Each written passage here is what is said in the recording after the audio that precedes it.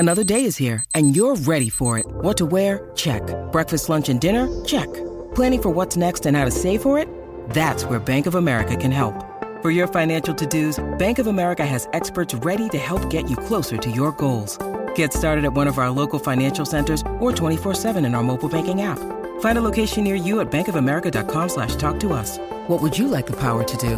Mobile banking requires downloading the app and is only available for select devices. Message and data rates may apply. Bank of America N.A., member FDIC. When you need mealtime inspiration, it's worth shopping Kroger, where you'll find over 30,000 mouth-watering choices that excite your inner foodie. And no matter what tasty choice you make, you'll enjoy our everyday low prices, plus extra ways to save, like digital coupons worth over $600 each week. You can also save up to $1 off per gallon at the pump with fuel points. More savings and more inspiring flavors make shopping Kroger worth it every time. Kroger, fresh for everyone. Fuel restrictions apply. Hi, this is Chris D. from the Flesh Eaters, and you're listening to Deeper Digs in Rock. DIY and House Studios presents Deeper Digs in Rock, part of the Rock and Roll Archaeology Project. Music, culture, technology, and rock and roll. Now, on with the show. Hello, diggers. Welcome to another edition of Deeper Digs in Rock. Christian Swain here. I am the rock and roll archaeologist, and we are back at Aftermaster Studios in Hollywood. Hey, by the way, if you haven't already, do take a look at these amazing studios right in the heart of La La Land. Just go to aftermaster.com. All right, this week's news. So if you haven't been paying attention to the podcast feeds, we have begun pulling shows out of our big pipe and giving them their very own feeds. Right now, you can find this show, Deeper Digs in Rock, as a standalone feed for your listening pleasure. And of course, there is always the big daddy, the one that started it all, the Rock and Roll Archaeology Podcast. That, too, is available on its own. So if some of you are dedicated to just that show or this one, there they are for you. Of course, the big pipe with all the shows will always be there for the dedicated digger. All right, that's the headlines, finally, and this is the one that matters most to us. If you enjoy what we do here, then please, please, please tell a friend about Rock and Roll Archaeology. You don't know how much that helps. Thank you. All right, that takes care of the housekeeping, so let's meet today's guest.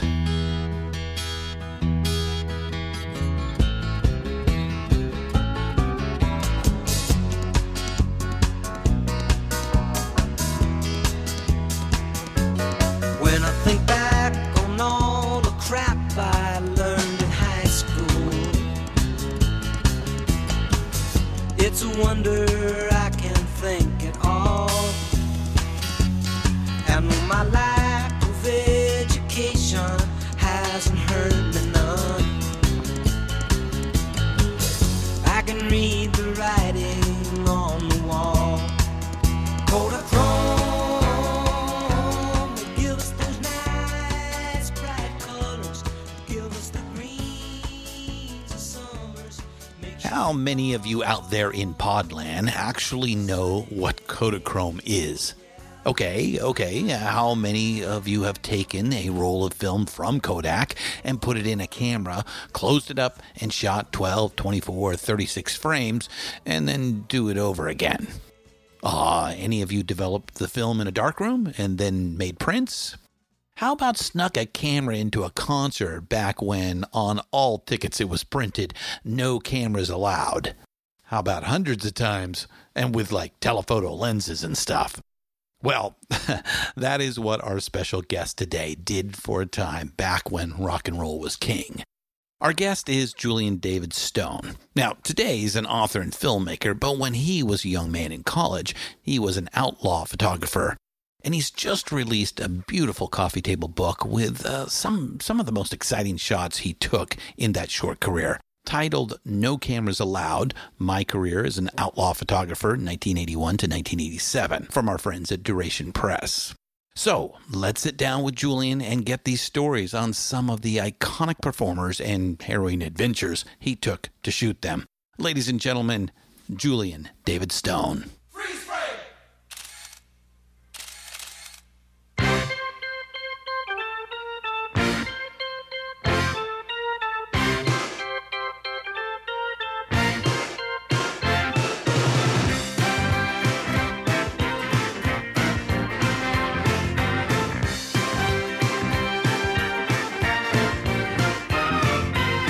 I can see it was a rough cut Tuesday, slow motion weekday, stare me down.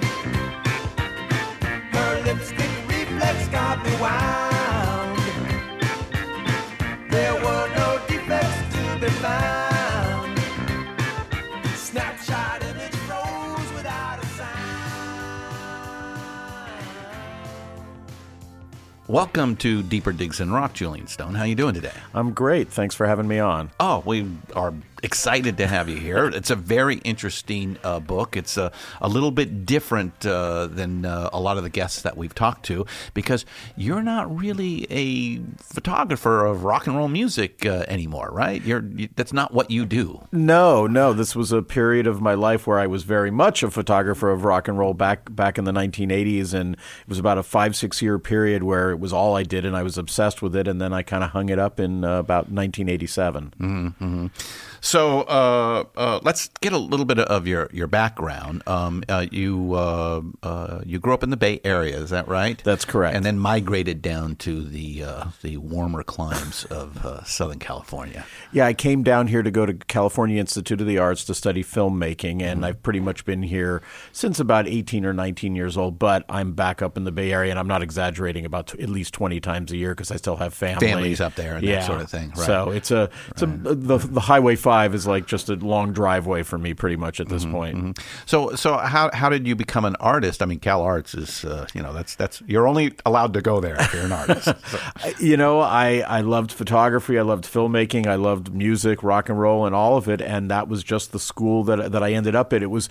I can't remember exactly, but I do know that a couple of people who were in high school with me ended up at Cal Arts, and I wasn't particularly close with them, but they were sort of the well-known figures in the artier students at my high school, and so I sort of followed them. So that's kind of how. That's where they ended up going. Yeah, they were animators. Actually, it was two guys, and they've done very well. One of them directed The Lion King back in 1993. Rob Minkoff. Yeah. Okay. Oh, wow. He went to my high school, and another guy named Kirk Wise directed Beauty and the Beast. And the two of them were kind of the like I said, like the art studs, if there is such a thing in high school. Wow. And I'm like, oh, they're going to Cal Arts? I'll go to Cal Arts. Right. But you don't do really photography today. You're more of a filmmaker, right? Yeah, it's like I said, even during when a lot of this was going on, I was studying filmmaking and doing the rock photography on the side, and then it reached a point where the rock photography was actually exploding. Yeah, and I didn't. And we'll talk about that as we go through the story. But, and I didn't have time to do both, and I had to choose, and I chose filmmaking, and that's been the last 20, 30 years. And sometimes I'm not sure if I made the right choice, but well, we all have those sort of paths those crossroads that we look back and go, what if I had taken the other path? Yeah, right. I get you. So music seems to have always been a part of you in your soul. Absolutely. But you're not a musician, right? No, and that's kind of how the photography started. I wanted to be a rock star like a lot of, pretty much every kid wants to be. And yours truly included. So, yeah. Well, with me, it lasted about 5 seconds after I picked up a guitar and realized I had no musical talent. And I could not, it's going to sound funny for someone who loves music so much, I could not play consistently a note. Like, I couldn't tell the difference. Like I remember it's in the book, and it was actually a French horn where I was trying to play it in class, and the teacher just got infuriated and said, sometimes you can play it right and sometimes you can play it wrong, and I couldn't tell the difference. Like, I was playing it the same each time, and my ear couldn't hear the difference, and so that combined with, like I said, picking up a guitar and realizing this wasn't going to happen, I sort of moved into the photography became my way into rock and roll. So let's get our younger diggers, our fans, we call them the diggers, an understanding of what the camera policies used to be before everyone had a smartphone at a concert.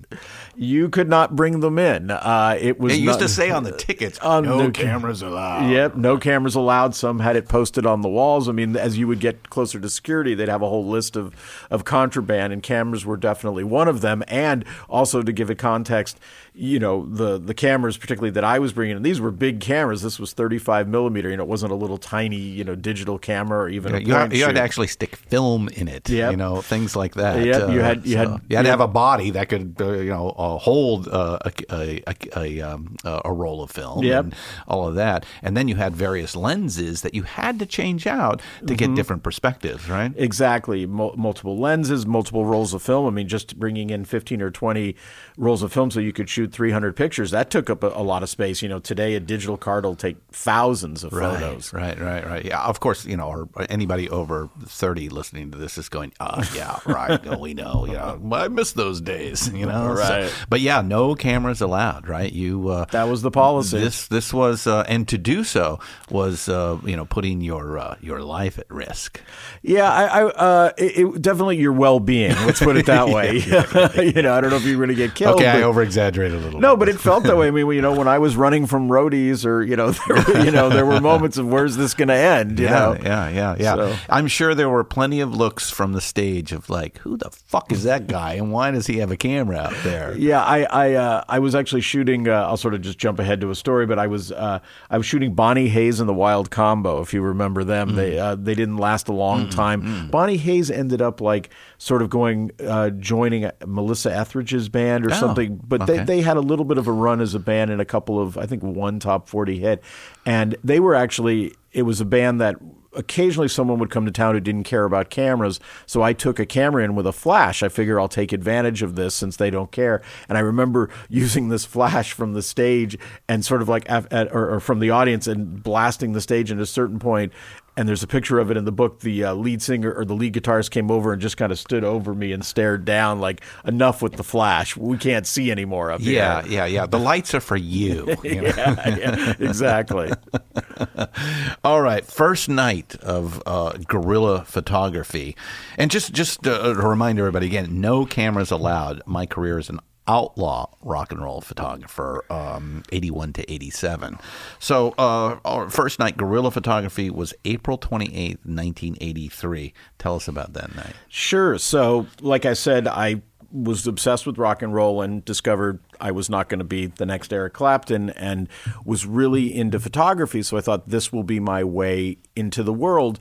And the Ramones were coming to town, and I loved the Ramones, so I figured, well, this is it. I'll go down there, I'll shoot the Ramones, and this will be what I'll try to do now to be part of rock and roll. So I show up at the club, camera bag over my shoulder. Oh, you thought...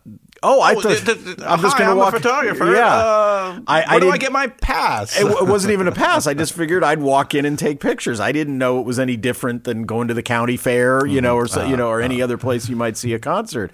So I just thought I was going to walk in, and a guard just stopped me and laughed at me and pointed at a sign that said "No cameras allowed" and said, "Get out of here." And I went back to my car, and I was about to dump the equipment in, and I went, there's got to be a way around this. And fortunately, this being the 80s, I had a nice, wonderful pair of tube socks, and I quickly shoved the camera body in one side and one camera lens in the other, a little 50 millimeter lens and a few rolls of film, and went back. The guard didn't see anything wrong, and I went into the show and went into the bathroom, put everything together, got out as the Ramones hit the stage, and started shooting. And after that, I was just addicted, and over the next 5 or 6 years, I took over 10,000 pictures, almost all of it smuggling in my equipment of all the big bands of the 1980s. Yeah. Just as these guys are coming up and becoming really well known, which then, after a while, you get a little well known as a photographer, and we'll talk about that in a bit. So the Ramones were the first time that you actually brought that in. You you got the excitement of the taboo aspect, plus you came away with some really great shots. Yeah, I was so happy with the pictures, and just the excitement of pulling it off, and the fact that you weren't allowed to do it made it all the more, it was kind of like being my way of being part of the rebellion that is at the heart of rock and roll. Yeah. That is a big fact. What do you think about that? Back in the day, these guys and their management were so insistent on careful crafting of the image.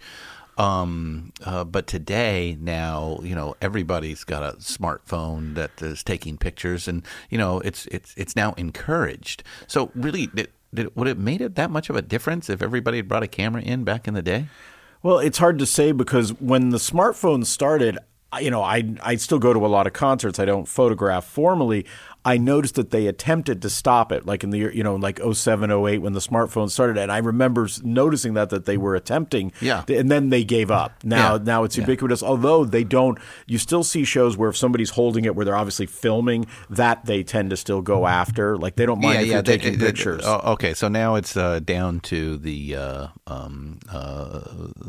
a movie version. Right. And even that has failed. You see. Come on. Yeah, I've seen an entire concert. Right. Now, it's not great. I don't understand why. There are some bands, if you remember, the same thing with the recording.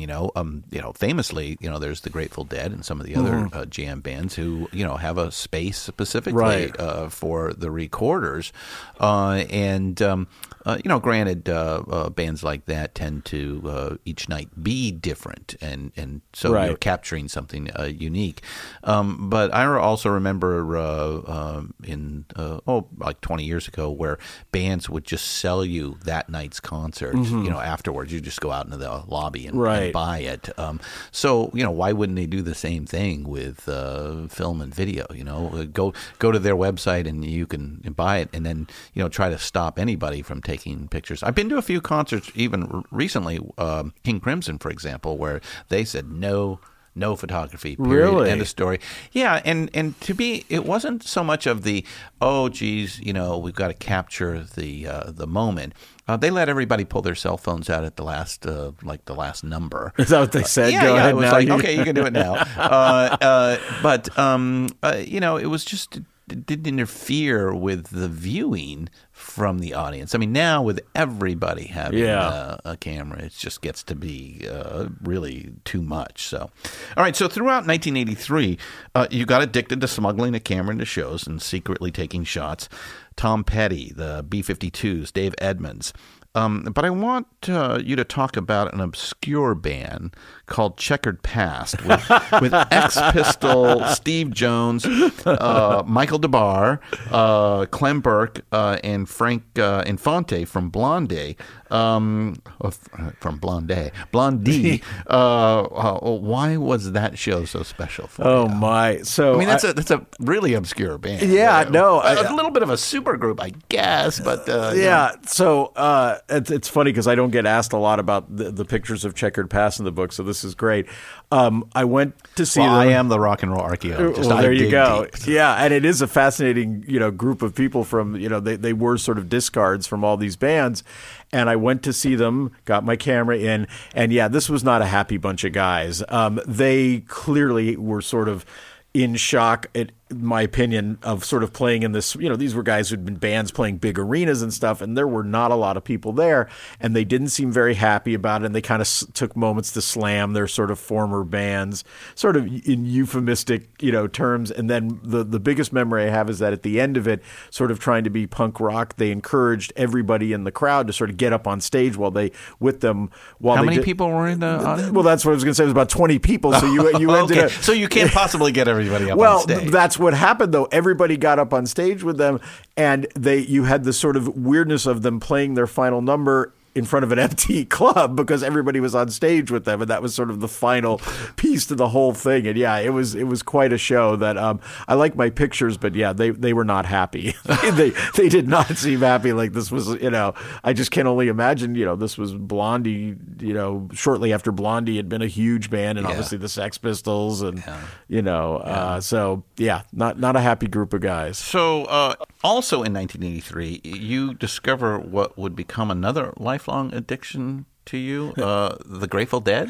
Yeah, actually, I think that comes the next year. But I think I might have seen my first Garcia Band show, but it was. Oh, well, I think it was Yeah, Garcia. yeah. I saw Garcia, which was Jerry Band. Yeah, yeah. It was about 2 years later when I finally had that experience of going, "Oh my God, this is what I need to do now. See this band as much as possible." Yeah. So that came a couple years later, but I did see Garcia Band and got some pictures I'm really happy with from seeing Jerry and enjoyed it, but it didn't stick the way it did. Ironically, when I finally saw the Grateful Dead, I saw both Bobby and Jerry. Bobby and the Midnights, right? Yeah, I saw Bobby and the Midnights and Jerry separately before I actually saw the Dead and enjoyed those. But it really, it's that whole experience of the crowd and going with a group of friends, and you don't necessarily get that with the smaller bands, but you do, or with Jerry Band or with Bobby, but you do when you see the Grateful Dead. I completely understand. It took me a couple of shows to kind of understand what this whole thing was about. Yeah. I mean, the first time I'm like, why are they tuning in between every song? Right.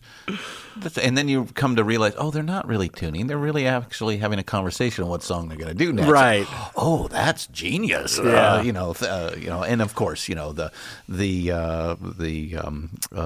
crowd that harkens back to the 60s. Yeah. And especially as a kid from the 80s, you're like, oh my God, This is great. It's Woodstock. It's Haight-Ashbury. Right here, enclosed.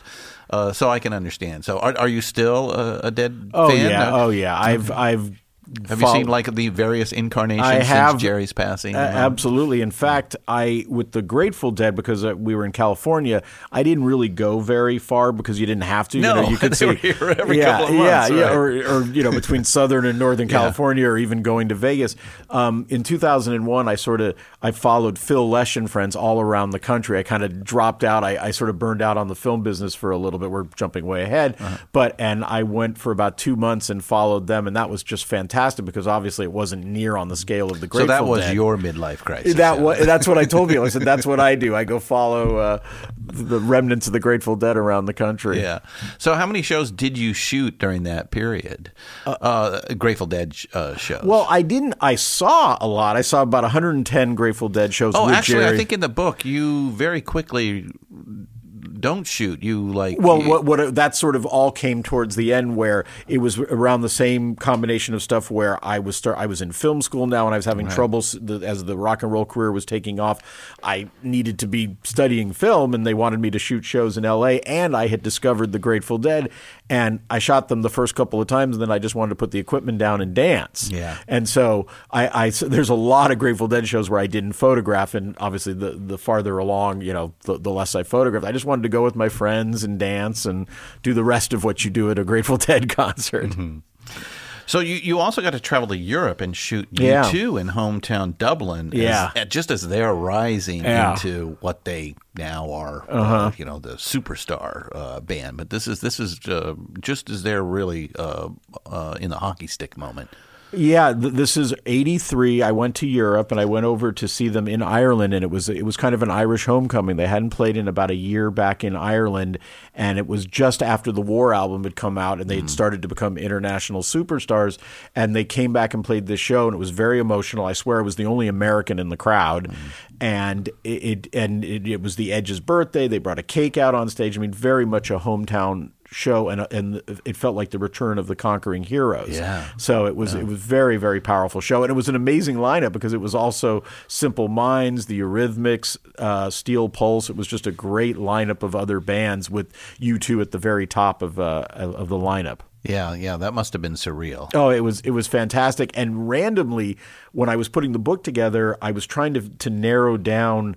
For some reason, I didn't have my tickets in front of me the date of the show, so I Googled the show, and a Facebook page came up that was devoted. It was called Classic Dublin Gigs, and in it I found pictures from some of the professional photographers who had shot from the stage, and I found myself in the audience. Really? Yeah, I actually found a picture. I was looking at it, I called my wife over, and I said, come here. And I said, that's me in the crowd. Does it show you with a camera? You sort of see the camera strap over my shoulder, but it's definitely me. Wow. Yeah, so that was really fine to find this sort of evidence, all these years later of me in the crowd. Yeah, you ended up being there solo, but I don't think you went to Europe solo. Oh, no, I did. I thought there was a couple of people that you roomed with. Well, I was supposed to go with a friend, and he canceled at the last minute, so I went by myself, and I met these two guys on the train from the airport. Americans who had flown in. I think they'd been on the same flight, who had flown in, and we decided had flown into London to get a room together. And we did that, and they were kind of an interesting pair. One of them had come over to look for a girl he was in love with, immediately found that she wasn't at the restaurant that was the only address he had, and so he got on the next plane and went back. And then the other She gave him a fake phone number, and he flew all the way to Europe to go and find her. Wow. Or I think kind of romantic, kind of dumb. I got the sense it was like an ex-girlfriend, and she wasn't at the address anymore, and then there, it's not the internet, or there was, no way to cut it. And then the other guy was going to be in London for a couple of days and was on his way to Germany to study linguistics. And as I write in the book, he stuttered, which I found very surreal. It's a way to get over, maybe, all power to the people. Right? Yeah, it was fine, but it was just a funny juxtaposition that's what he had chosen as his career, and so and you end up in Dublin for the big show. Right. I'm sure you shot pictures around London. Oh, and all I did. The great rock and roll history that you find. And there's no pictures in the book of it, but I also saw Dave Edmunds in London. I'd seen him previously in San Francisco, but there was he played a little tiny place in London called the Red Lion Pub or something, and I got to see him there too while I was there, and that was great. And I bought so many records because this is obviously way before the internet, and they just had all these wonderful record shops. They all seem to be below street level, you go downstairs, and I ended up I amassed such a collection of rare stuff that I was finding. I had a bag at Victoria Station that I would go out, collect all my stuff, go back, get it out of the baggage clip, put more records in it, and then put it back in the baggage check because I just couldn't. It was too heavy to carry to my hotel. Until you had that flight to get home. Exactly. Right. So was there much of a difference in how the security treated you in America versus in Europe for those shows? I remember it was pretty easy to get into the U2 show. That was another thing that I figured out, that when you shot a big show, there were pluses and minuses, and the plus was the security. Just because they were overwhelmed dealing with large crowds, they didn't give you near as thorough a pat down, and by then I'd gotten pretty good with how to hide stuff. The minus was getting close enough to take the pictures you wanted was harder because these were people, more hardcore fans, people who'd been in some cases, if it was a big show, had been waiting all night. So you had to really fight to get your real estate. And some people would kind of give you a dirty look as they saw you sort of, doing that thing of inching up to the front. Yeah. So I'm one of those guys. Yeah, I know. Oh, man. So the Police, Talking Heads, Elvis Costello, Joan Jett, David Bowie on Serious Moonlight. That is a lot of high fuel concerts in 1983. Yeah, it was fun. It was a lot of fun. I was busy, and it's that wonderful thing of being a teenager that's obsessed. It's your whole life, and you have basically no other responsibilities.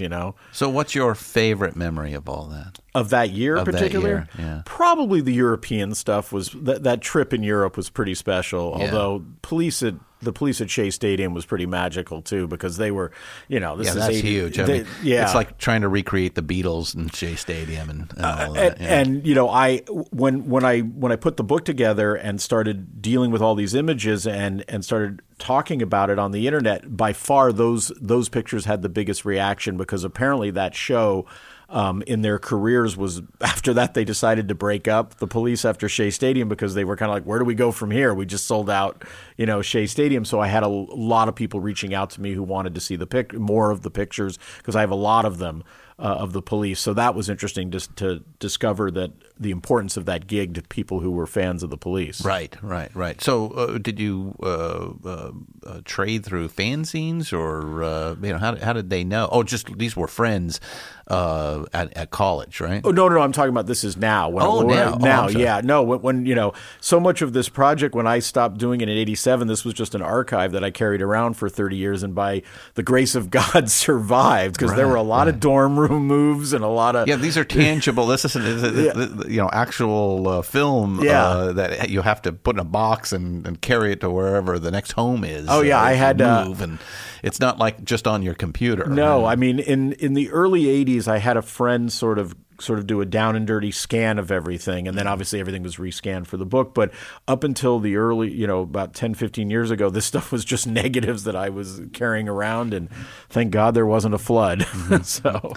So now you're a freshman at CalArts. You moved down to Southern California. So let's talk about the darlings of MTV, the band that seemingly was made in a laboratory just for that channel, and that's Duran Duran. Yeah, okay. Well, this is kind of a long, crazy story, but I was not a huge fan of Duran Duran. But, I knew them, and, I was interested in anything going on with music. But all the girls were a huge fan of Duran Duran. And one guy who I knew at CalArts was obsessed with them. I mean, I can't even describe, you would not believe the obsession. So he came to me and he knew I took photos, and he said, look, I'll pay for the tickets, I'll pay for the gas, the car, everything. Will you go down and see Duran Duran with me and take pictures? I'm like, well, what do I got to lose? So we get down there, and this is the Forum in early 1984. And like you said, it's just the fabulous Forum. Yeah. And it's just pandemonium. Duran Duran is at their peak with Screaming Girls. There's no tickets to be found anywhere. So we find one usher at the Forum who says basically, hey, give me $50. I'll open a door and you guys will go. We give him $50. We go into the show, and we don't have seats, so we're kind of milling around, and I've got my equipment, and I'm keeping it hidden. The lights go down. The screaming gets louder if possible. And I pull out my camera, and I start taking pictures as they're performing. So I'm shooting away, and the plan is to shoot some pictures from here and then move closer. Well, we're a couple songs in, and all of a sudden I feel this hand on my back. And I turn around, and there's two huge security guards standing there. And they look at me and go, Duran Duran Group Security, can you please come with me? So they grab me. They start to haul me out of the arena. My friend, like out of a cartoon, just disappears in a puff of smoke. He's gone. Yeah. He wants no part of this. Yeah. I am not getting in trouble. And goddammit, I want to see Duran Duran. Right. So they take me outside. They rip open my camera. They take the film. They take everything. Now, by then, I had already gotten into the habit after I shot a roll of putting it in my shoe, a finished roll. So I had one roll that did survive. That's why there is a picture in the book of Duran Duran. So they take everything from me and give me back my equipment. Now they kind of loosen up. They realize I'm just a kid. I'm not, I'm not really looking you're not really the nefarious type that's going to print 1 million copies and send it out throughout the world. So they decide I can go back into the show. So I'm outside the arena. They take me up to a door. They knock on the door. The door opens, and it's the same guy that we had paid to get into the show. He sees me standing there with two security guards, thinks you've ratted on him. I've ratted on him. So he freaks out, and he's trying to get the door shut, and and the security guys have no idea what's going on. And I know exactly what's going on. So this guy won't let us in, and he slams the door, and the two security guys are standing there, and they start to have a conversation. What are we going to do with this guy? Well, one of them suggests, let's take him back in through the backstage area. Awesome. So I'm like, this is looking up. This is looking good. So they start to march me towards the backstage area, and if you know where it is at the Forum, it's sort of there's a runway that goes down. So they're sort of taking me around, and we're getting closer. Then all of a sudden they get a call for another security incident. So they just abandoned me there. They're like, sorry, we got to go. You're out of luck. And almost as quickly as my friend had disappeared, he reappears because he's watched me being taken away. He had left the show because he was so freaked out by what happened. So he thought that was nice of him to keep an eye on you, not just leave you. He thought I was being hauled away to jail. Yeah. So he reappears, and he's completely flustered. And I, of course, have just loved the whole thing. It was so comical. So that's where the story basically ends. We do a drive-through and go back up to CalArts. So, but a few pictures did survive, but that was Duran Duran. Yeah, that was a crazy moment. Maybe there's been boy bands that have been manufactured to get that same reaction from the female audience, similar to early Beatles, early Stones, that sort of thing. But right. That was like the rock and roll band that garnered that sort of of just unbelievable attention, especially on the women's side of things. So. And it's amazing they're still out there playing all the time. Yeah. Same. I think only the guitar player is not with them these days. Yeah, I know that there's guitar player. I know there was a time when they all were back, and then because I have another friend who's a big fan, so he sort of fills me in on their history. So how many? Not that anyone needs this sort of education at present time, but how many different ways are there to sneak in a camera? Oh my God! As I said, the first time it was spontaneous, and the tube socks saved me. As I got more sophisticated, I started taping stuff, to my the body. Magic duct tape. Right, exactly. And I hate to admit it, but I kind of had some pretty wide. I don't want to say bell bottoms, but I had some pretty wide pant cords that I wore probably for too long in the 80s that helped me. And then eventually I got to a point where I got an old Navy coat that hung down to my ankles, and I modified an old it. pea coat, yeah. Right, yeah. and I modified it so I could the equipment could hang inside of the coat and go down to basically the hem. Yeah. And that was fantastic because they would do the pat down and they wouldn't go below basically, they wouldn't even go down to your knees. Right. So that was where I would hide all kinds of stuff. Getting a little too close to the nether regions. Right. And I would use the nether regions too. That was another area you could hide film canisters and stuff like that because they weren't going to pat you there. Yeah. Now they got the wand. And, so there's good luck with that. So. Well, it's funny. There's a couple of shows coming up that I have tickets to that I'm sort of contemplating trying to sneak in, see if I can get away. That I know so you still have the. I want to see if I can do it. Huh? I want to see if I can get in the 35 millimeter. Have you done it since then? So you're now thinking about it. I've brought in a lot of little digital cameras to a lot of shows, and even some that you weren't supposed to photograph. But that's no big challenge. Like sometimes even those you can dump it as you're going in, through as they're wanding you because they're not really paying attention. It's the big rig. I want to see if I can do it one last time. So. Oh, that sounds interesting. You'll have to get back on us whether that was successful. Or one of the shows I'm going with my wife, and she's like, I don't want you to get caught. Let's not say what show it is. No. So, yeah. And if you get caught, I'll meet you at the car afterwards. Exactly. Right. Yeah, it sounds like you had a real thing for a Bay Area local band that never achieved the rock and roll dream called Eddie and the Tide. Yes. Yeah. So really, what do you think? Why do you think they did? They never made it. It's again, speaking from my perspective, it's a tough business. And why did you love them so much? I loved them because it was kind of like the band that.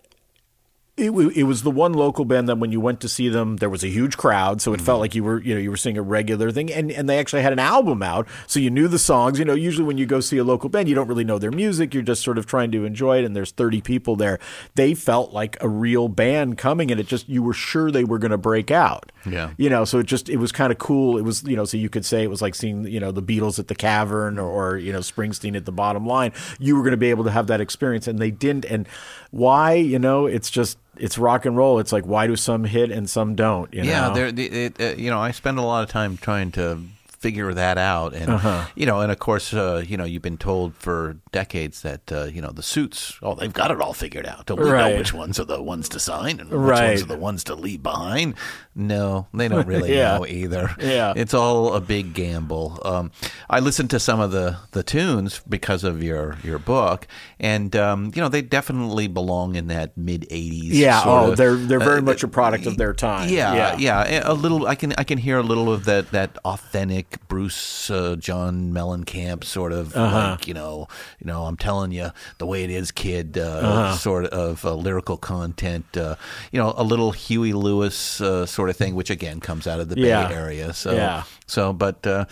They just for one reason or another, it just didn't happen. Yeah, there's a lot of bands like that. Yeah, they did. I think and I only actually found this out because of my wife. They did have a song on the soundtrack to.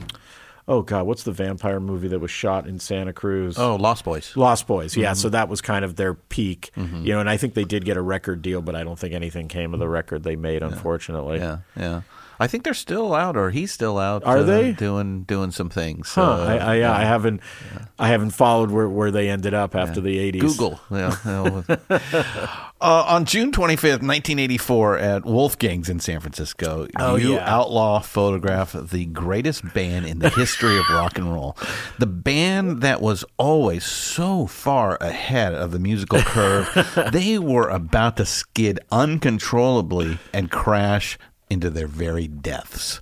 That band is Spinal Tap. Yes, without a doubt, one of my all-time favorite. Tell us about what must be seared or maybe abused into your very soul of rock and roll. Well, and again, this is covered in the book. If you were as obsessed with rock and roll in the 80s, you cannot underestimate what it was when this movie came out. Oh, it was like everything you loved and was hated, and we're like, are they talking about me? It was just pitch perfect, and the movie had come out and was a sensation. And within a month of the movie coming out, they put together this really quick little tour where they played San Francisco and I think maybe one show in L.A., and it was just incredible. I got in to see them, got my equipment in. And which was one of the hardest tickets to get. I think you say in the book, it was unbelievable. It was unbelievably difficult. I got in, I got my equipment in, and the show was just incredible. And you couldn't tell who was having more fun, the audience or the performers, because I'm sure they could not believe that this made-up band with this movie that had quickly become a sensation, that they were now performing live, and they were loving it. And what was also interesting, because they did tour later. They did later tours. Yeah. But what was really unique about this... They had to find a drummer, but sure. Right. What was unique about this moment was that it was like they had jumped off the screen because they looked exactly like they did in the movie. When you saw them later, there was always this weird effect where they got older, but the hair was the same because they wore the same wigs.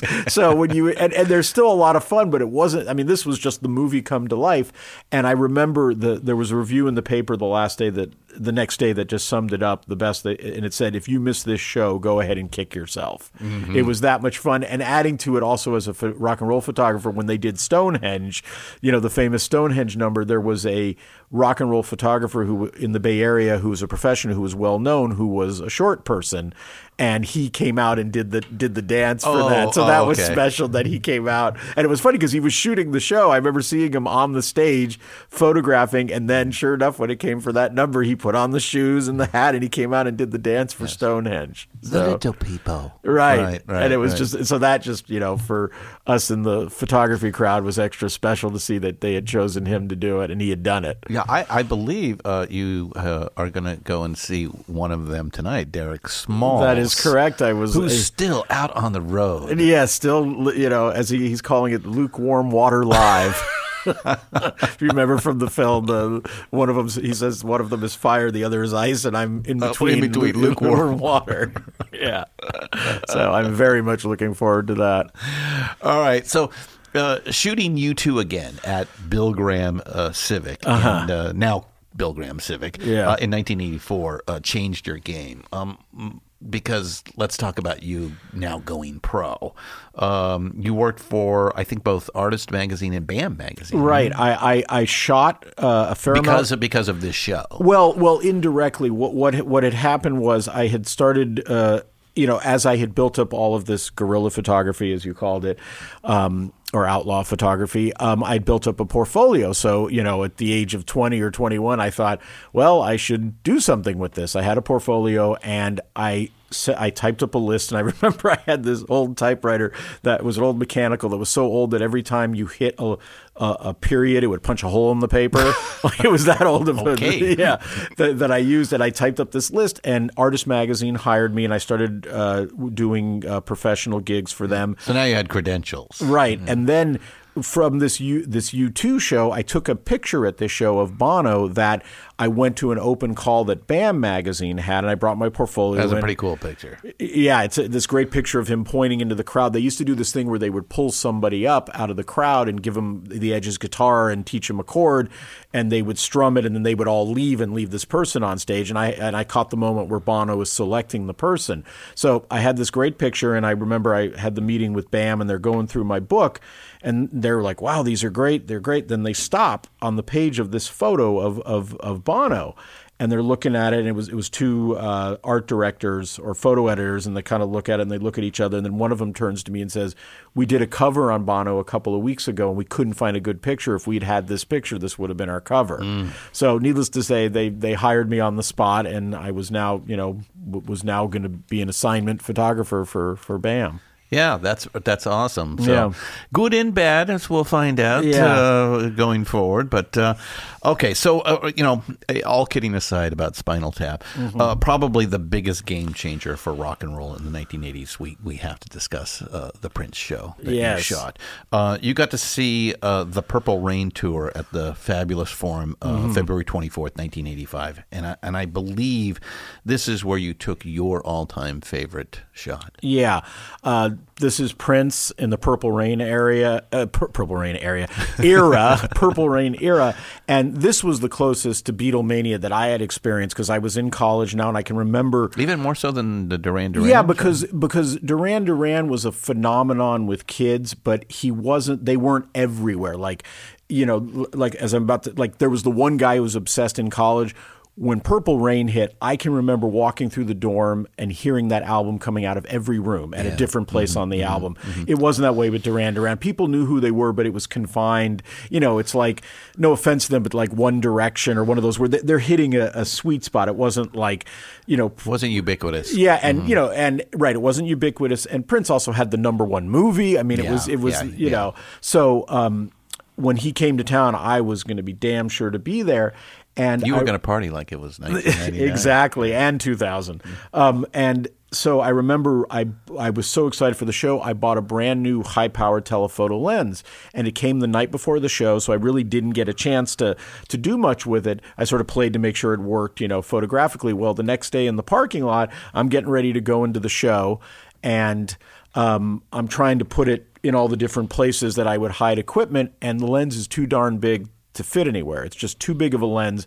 So fortunately, I had gone to this show with a female friend, and I got this brilliant idea of, this was the 1980s, and women's hair was really big. Big hair. And she always carried with her a can of Aquanet. Of course. So we hid the lens in her purse under the can of Aquanet, and we went up to security. I remember walking in, and the guard is sort of looking at her like, what is this big bag, and with there's some cylinder in there. Okay. So sure enough, we get up there, the guard opens it, looks in, sees the Aquanet, says, "Oh, fine, go on in," and I went on in and shot, like you said, some of my favorite photos, including my favorite photo ever at the Prince show. Yeah, why is that your favorite photo? It just it perfectly captures Prince, and it's a moment where Prince has sort of got his hand up and he's in the classic guitar pose, about ready to make a mighty strum on the guitar, but because it's Prince, there's a big pink boa that's flowing, and I just thought that just captures who that man is. I have to agree. It's a pretty stunning photograph. Well, thank you. It's my favorite. Yeah, I can see why. And it's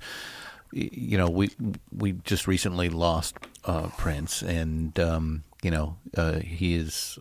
That picture is everything. It's that singular moment, and there may be others taken around that time, but right at that moment, I mean, that is the height, the peak of his powers. Oh, no right question. And it comes across in that photograph. Oh, great, thank you. So was the 85 Howard Jones gig the first where you had to abide by the rules of the time for professional photography? Yeah, it was my first arena show. I had shot other club shows, and it was the first time I shot an arena where I was in the pit and all that. And and it was very strange to walk up to an arena with my camera back over my shoulder, because I knew instead of getting turned away, you're like, yes, okay, that door over there. Exactly. And I went in the pit, and with the other, it was the first time I sort of met the other big Bay Area photographers, and I remember them kind of looking at me like, who's this kid? Right. Yeah, I'm like 20 years old.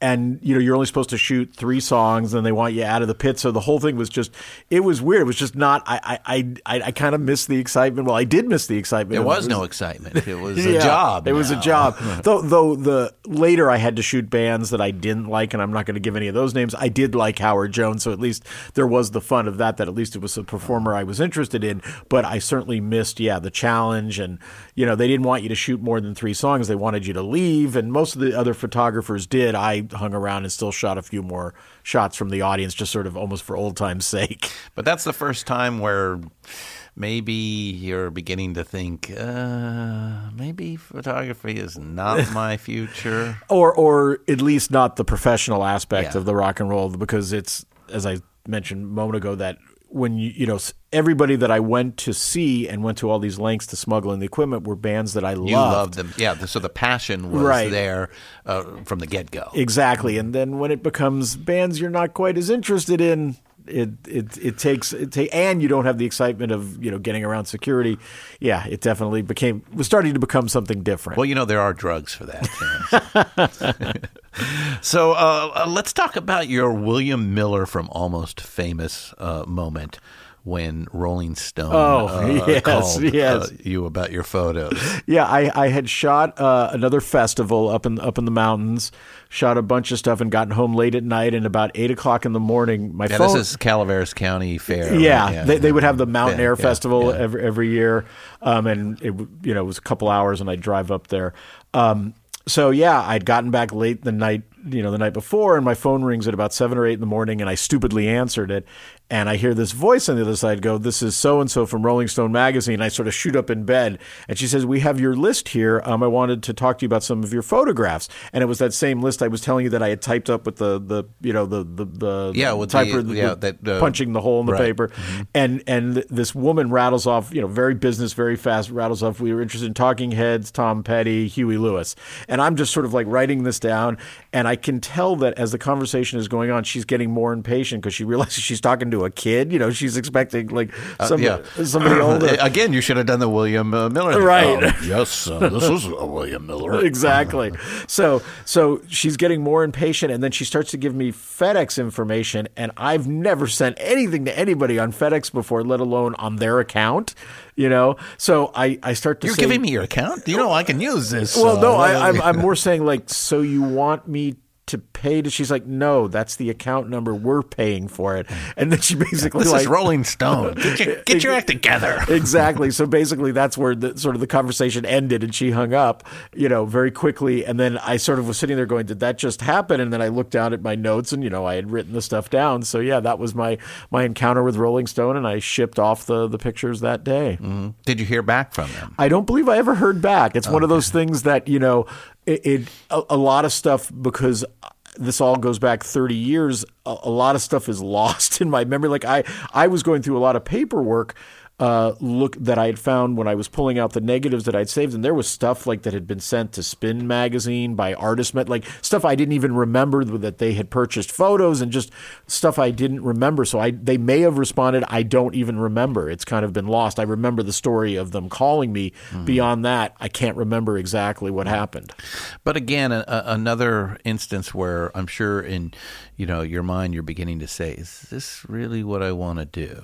Well, I was thrilled by this. This was exciting. The real problem, like I said, was the calls to do shows that I wasn't as interested in, and the eventual conflict with even though this was really taking off, I was going to be a filmmaker. I'm not, again, it's being young where you're like, you just do everything. You're not, it didn't occur to me that, no, this is actually going pretty well, Yeah. So we talked a little bit about it earlier when we brought up the Grateful Dead, but there's that Ventura Fairgrounds show. Yeah. And always a great place to see the Dead. Yeah. And during the second show, you had shot the show the day before. Right. You'd had plenty of pictures, and I totally understand what you mean in the book when you say, hey, they don't really change a lot from day to day. Yeah. So it's not that exciting. You're not going to get something that's going to make you go, wow, that's amazing, because it looks just like it did the day before. Yeah. But I'm going to assume you've done this without chemical enhancement. Maybe not. But more importantly, your life changes in an instant. Yeah. There were many Dead shows with chemical enhancement, but this was not one of them. This moment happened out of it. It was the first set of the second show where I just want to put the equipment down and dance. And that really was the moment, sort of like I was pretty well on my way to being a Deadhead, but that's kind of where it all came together. Sort of when you have that first moment where you feel free enough to dance, where you're in it. That's one of the joys of the Grateful Dead, is that it's 10,000. And you don't care what everybody, right. Nobody's going to look at you. And nobody cares themselves. They're having a good time, Yeah. and that's a very freeing thing. And that's when it sort of hit me. And the whole experience of that weekend, it was, I went with 4 friends. We slept on the beach. You know, it was all those wonderful things that go with the, you know, with being young and seeing the Grateful Dead. And so it all really coalesced in that moment on that weekend for me. And then that was basically kind of the end of outlaw photography. Yeah, I was still doing a little more. The final incident that cinched it was something that happened at a Springsteen show where I'll just briefly, I wasn't shooting it professionally, but I still was shooting other shows professionally. And that was October 2nd, 1985, right? Church of Bruce. Exactly. This was a big show, and I got 20 rolls of film in, and I started photographing, and I'll sort of tell this quickly, but something happened mechanically to my camera during the show. And basically all but 2 rolls came out blank. I had 18 blank rolls of film, and I just went, you know what? This is you had done this as Outlaw. You'd stuck this was an Outlaw, right. Even though it wasn't a show I'd been assigned to do, and it was Springsteen. So I thought, this will be great. I'll do it, for fun again. And I took that as the sign that I couldn't sustain the film. I was still studying film, and I was getting all these calls to shoot shows in L.A. And I said, "This is it. This is the sign I've been looking for." And I pretty much hung it up after that. You listened to the universe right there. So, again, the Grateful Dead. It was the combination of Dead shows and also Bruce and Bruce. And I still had a few more shows left that I shot, that I had assignments that I agreed to. I shot, I think, like Nick Lowe and The Untouchables and maybe Los Lobos, and they're in the book. But then after that was when I was done, and I pretty much, I used to keep, again, they're in the book, lists of all the shows I went to, and if you looked at the pages after this, it suddenly just becomes Grateful Dead, Grateful Dead, Grateful Dead. all the other shows disappear. Yeah, so you make the career decision. Yeah. No Rolling Stone magazine, no Annie Leibovitz or Mick Rock or Armand Gallo or Jim Marshall or Henry Diltz for you. Right. The last show as an outlaw photographer was Church of Bruce. Yeah, that was pretty much it. I think I might have taken the equipment in to see the Dead a couple times after that just for fun, in terms of as not with passes. Dead show, you can get just about anything. Yeah, exactly. Exactly. That's not that special. Yeah. The sneak stuff. Yeah. I did. I'll just tell really a very quick little story about shooting at a Dead show about a year or two later. I was done with all this, but we had particularly good seats, so I thought, I'll bring in my equipment. So I smuggled in my equipment, and we're in about the 4th or 5th row over on Phil's side, if you remember the. Yeah. So I know exactly what you mean. Yeah. So I'm taking pictures over there, and I decide, I want to go back and get sort of a wide shot of the whole band. So I go to the back about 30 or 40 rows back, and I'm standing dead center, and I'm taking pictures, and a guard comes over to me, and he's going to start hassling me, and I turn to him and say, "Hey, I just want to take a couple of pictures, and then I'll go back to my seat." In the music, he mishears me, and he says, "Yeah, go ahead, go up to the front. You got 10 minutes." So I'm like, okay. So, I'm thinking you're a credentialed photographer. Yeah, exactly. Right, so I'm like, okay. So I go up to the front, and I'm literally like, up in the barrier. Right on the rail. Right on the rail, taking. And so I got, there's actually is one picture in the book from that shoot. I had to put it in because it's such a picture I like. So that was just kind of a funny incident where I wasn't even trying, and the guy was like, yeah, go ahead. So. Well, I think I already know the answer to my next question because we kind of hit on it a couple of times. Do you miss it? So apparently you do. Yeah, I miss it. I honestly wish I hadn't stopped. It's one of those things looking back like I should have done them both, even though it was getting hard. But, you're young. I don't know. As we were saying earlier, I went to Cal Arts, so it was 30 miles to get into L.A. So, it did take don't tell me about that. Yeah, yeah. But no, I do regret it. And I don't know. It was just one of those things that I wish I had continued with it, particularly looking back on it. But it is nice. It's been so nice to revisit all these memories and realize how fun it was. Yeah. How did you put the book together? Well, it kind of touches on a little bit of a sad thing. When Prince and Bowie passed away, I just put pictures. 2016. Yeah, I just put some pictures up on Facebook to memorialize them, and just because I had these pictures, and all of a sudden I got inundated by all these people going, "Why do you have these pictures? What's the story here?" And there was one person in particular, I'll throw his name out there, Andrew Diggs, who knew me at Cal Arts, who reminded me of some of the stories I had told him then. And back then when I was in the thick of it, you'd come in my dorm room, and my pictures were everywhere. They were on the wall. There were, stuff was just out on the counter. So he was the one who suggested I do a book. And initially I was like, oh, that's interesting. And then when I really thought about being able to incorporate the stories and the smuggling in of the equipment, I thought, okay, that's unique. That's a different story. And so that's when it really took off. But I have him to thank, and because of Facebook, because of people going, why do you have these pictures, Yeah. So, now, of course, you can't even recreate the experience, nor would you want to. But back in the day, even in the 80s, a rock concert was still thought of as a magical experience. I mean, because you couldn't just everybody bring a photograph in. It was incredibly special if you did have something like that. So, the people on the stage are gods. The audience feels as if they're just lucky to be there. And we've hit on some of those stories personally yourself. And I'm sure a lot of our audience understands what we're talking about here. Yeah. Is there any way to kind of feel like that today? I'm sure it, one of the reasons that rock and roll, or I believe rock and roll has survived this long, is that it reinvents itself. It means something different to each generation. I'll be honest, I don't listen to a lot of contemporary music.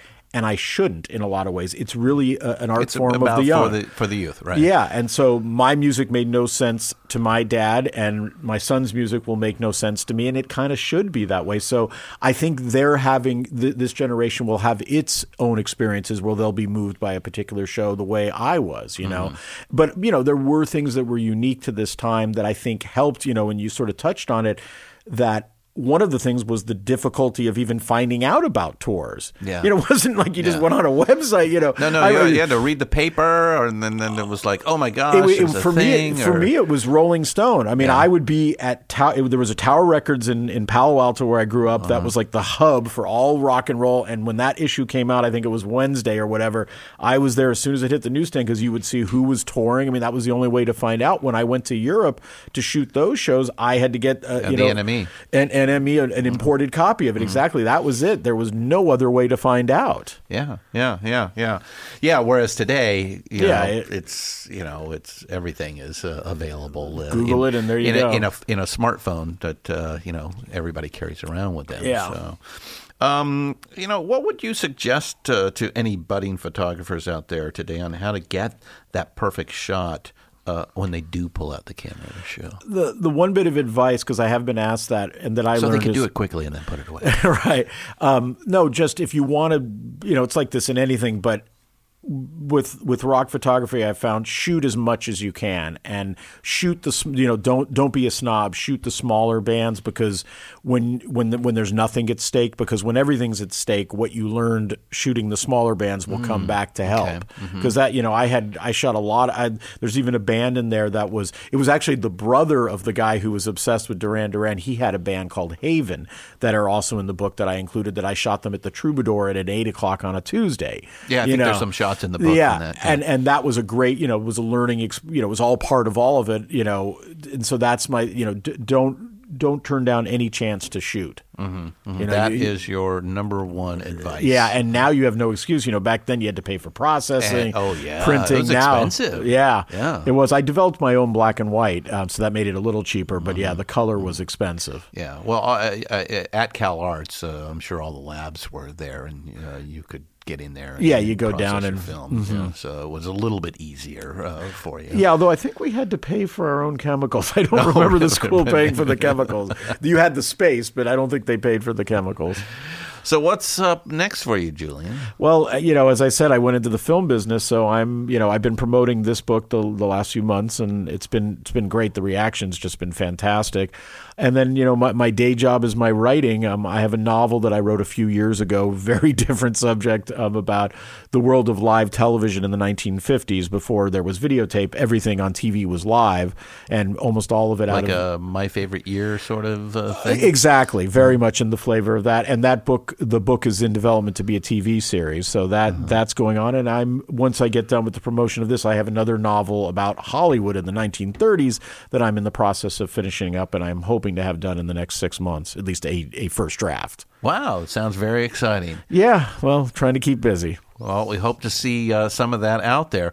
Hey, it was a pleasure having you with us today on Deeper Digs in Rock, Julian Stone. Oh, my pleasure. Great to talk with you.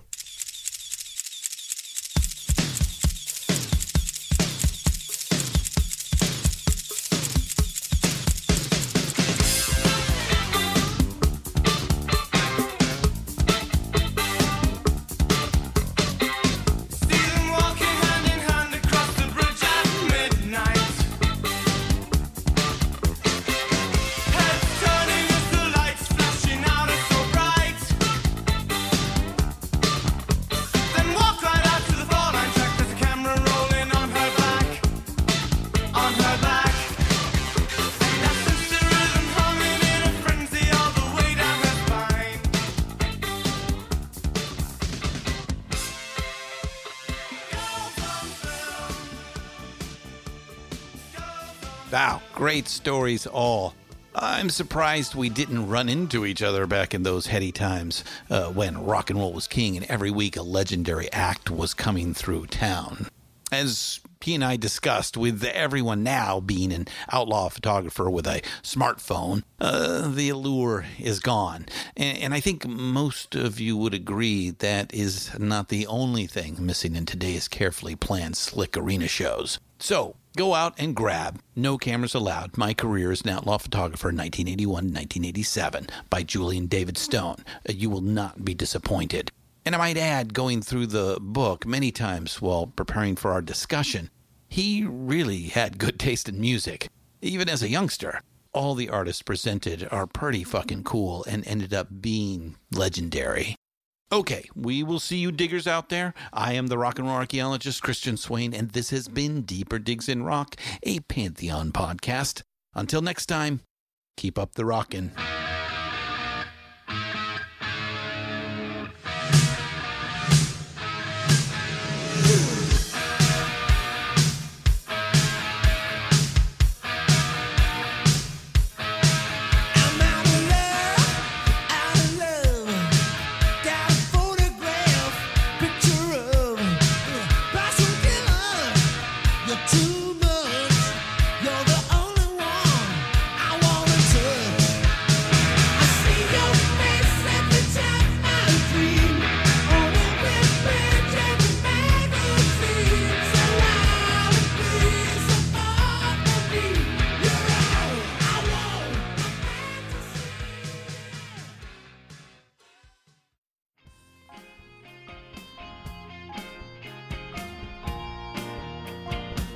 Hey diggers, Christian Swain here with a short pause for a great cause. We believe music education for young people is an investment in a better future for all of us. If you listen to our podcasts, chances are you agree. Little Kids Rock has transformed the lives of more than 650,000 public school students by bringing music education into their schools. Little Kids Rock trains teachers in underfunded schools to teach kids the music they love. From the Beatles to Bruno Mars, Led Zeppelin to Lady Gaga, Chuck Berry to Chance the Rapper. Little Kids Rock has become a national movement to restore, expand, and innovate music education in public schools across America. Visit littlekidsrock.org and learn more about how you can help put music where it belongs, in our schools. Thank you, and let's keep up the rockin' right into the next generation.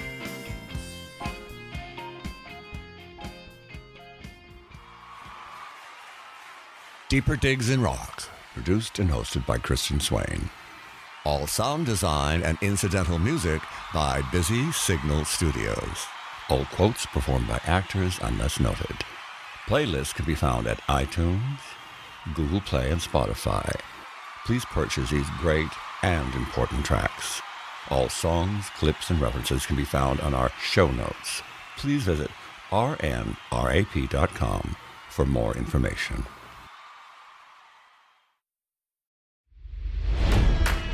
It's NFL draft season, and that means it's time to start thinking about fantasy football. FantasyPoints.com features industry-leading experts and prognosticators using proprietary hand-charted data to help you score more fantasy points. FantasyPoints.com is the place to go for whatever kind of fantasy football you play. Whether you play fantasy football, daily fantasy sports, or do a little bit of everything, Fantasy Points has the meticulously researched content to guide you to victory. And why wait for the fall? Fantasy Points also covers the new spring football league, the UFL. Join the guru, John Hansen, Scott Barrett, Joe Dolan, and other massive names in the fantasy football universe with an exclusive offer. Use code Pantheon for 15% off any Fantasy Points package, including the all-in package, with access to every article, tool, and data nugget that Fantasy Points has to offer. That's FantasyPoints.com and code Pantheon for 15% off at Fantasy Points. FantasyPoints.com, code Pantheon. Score more fantasy points.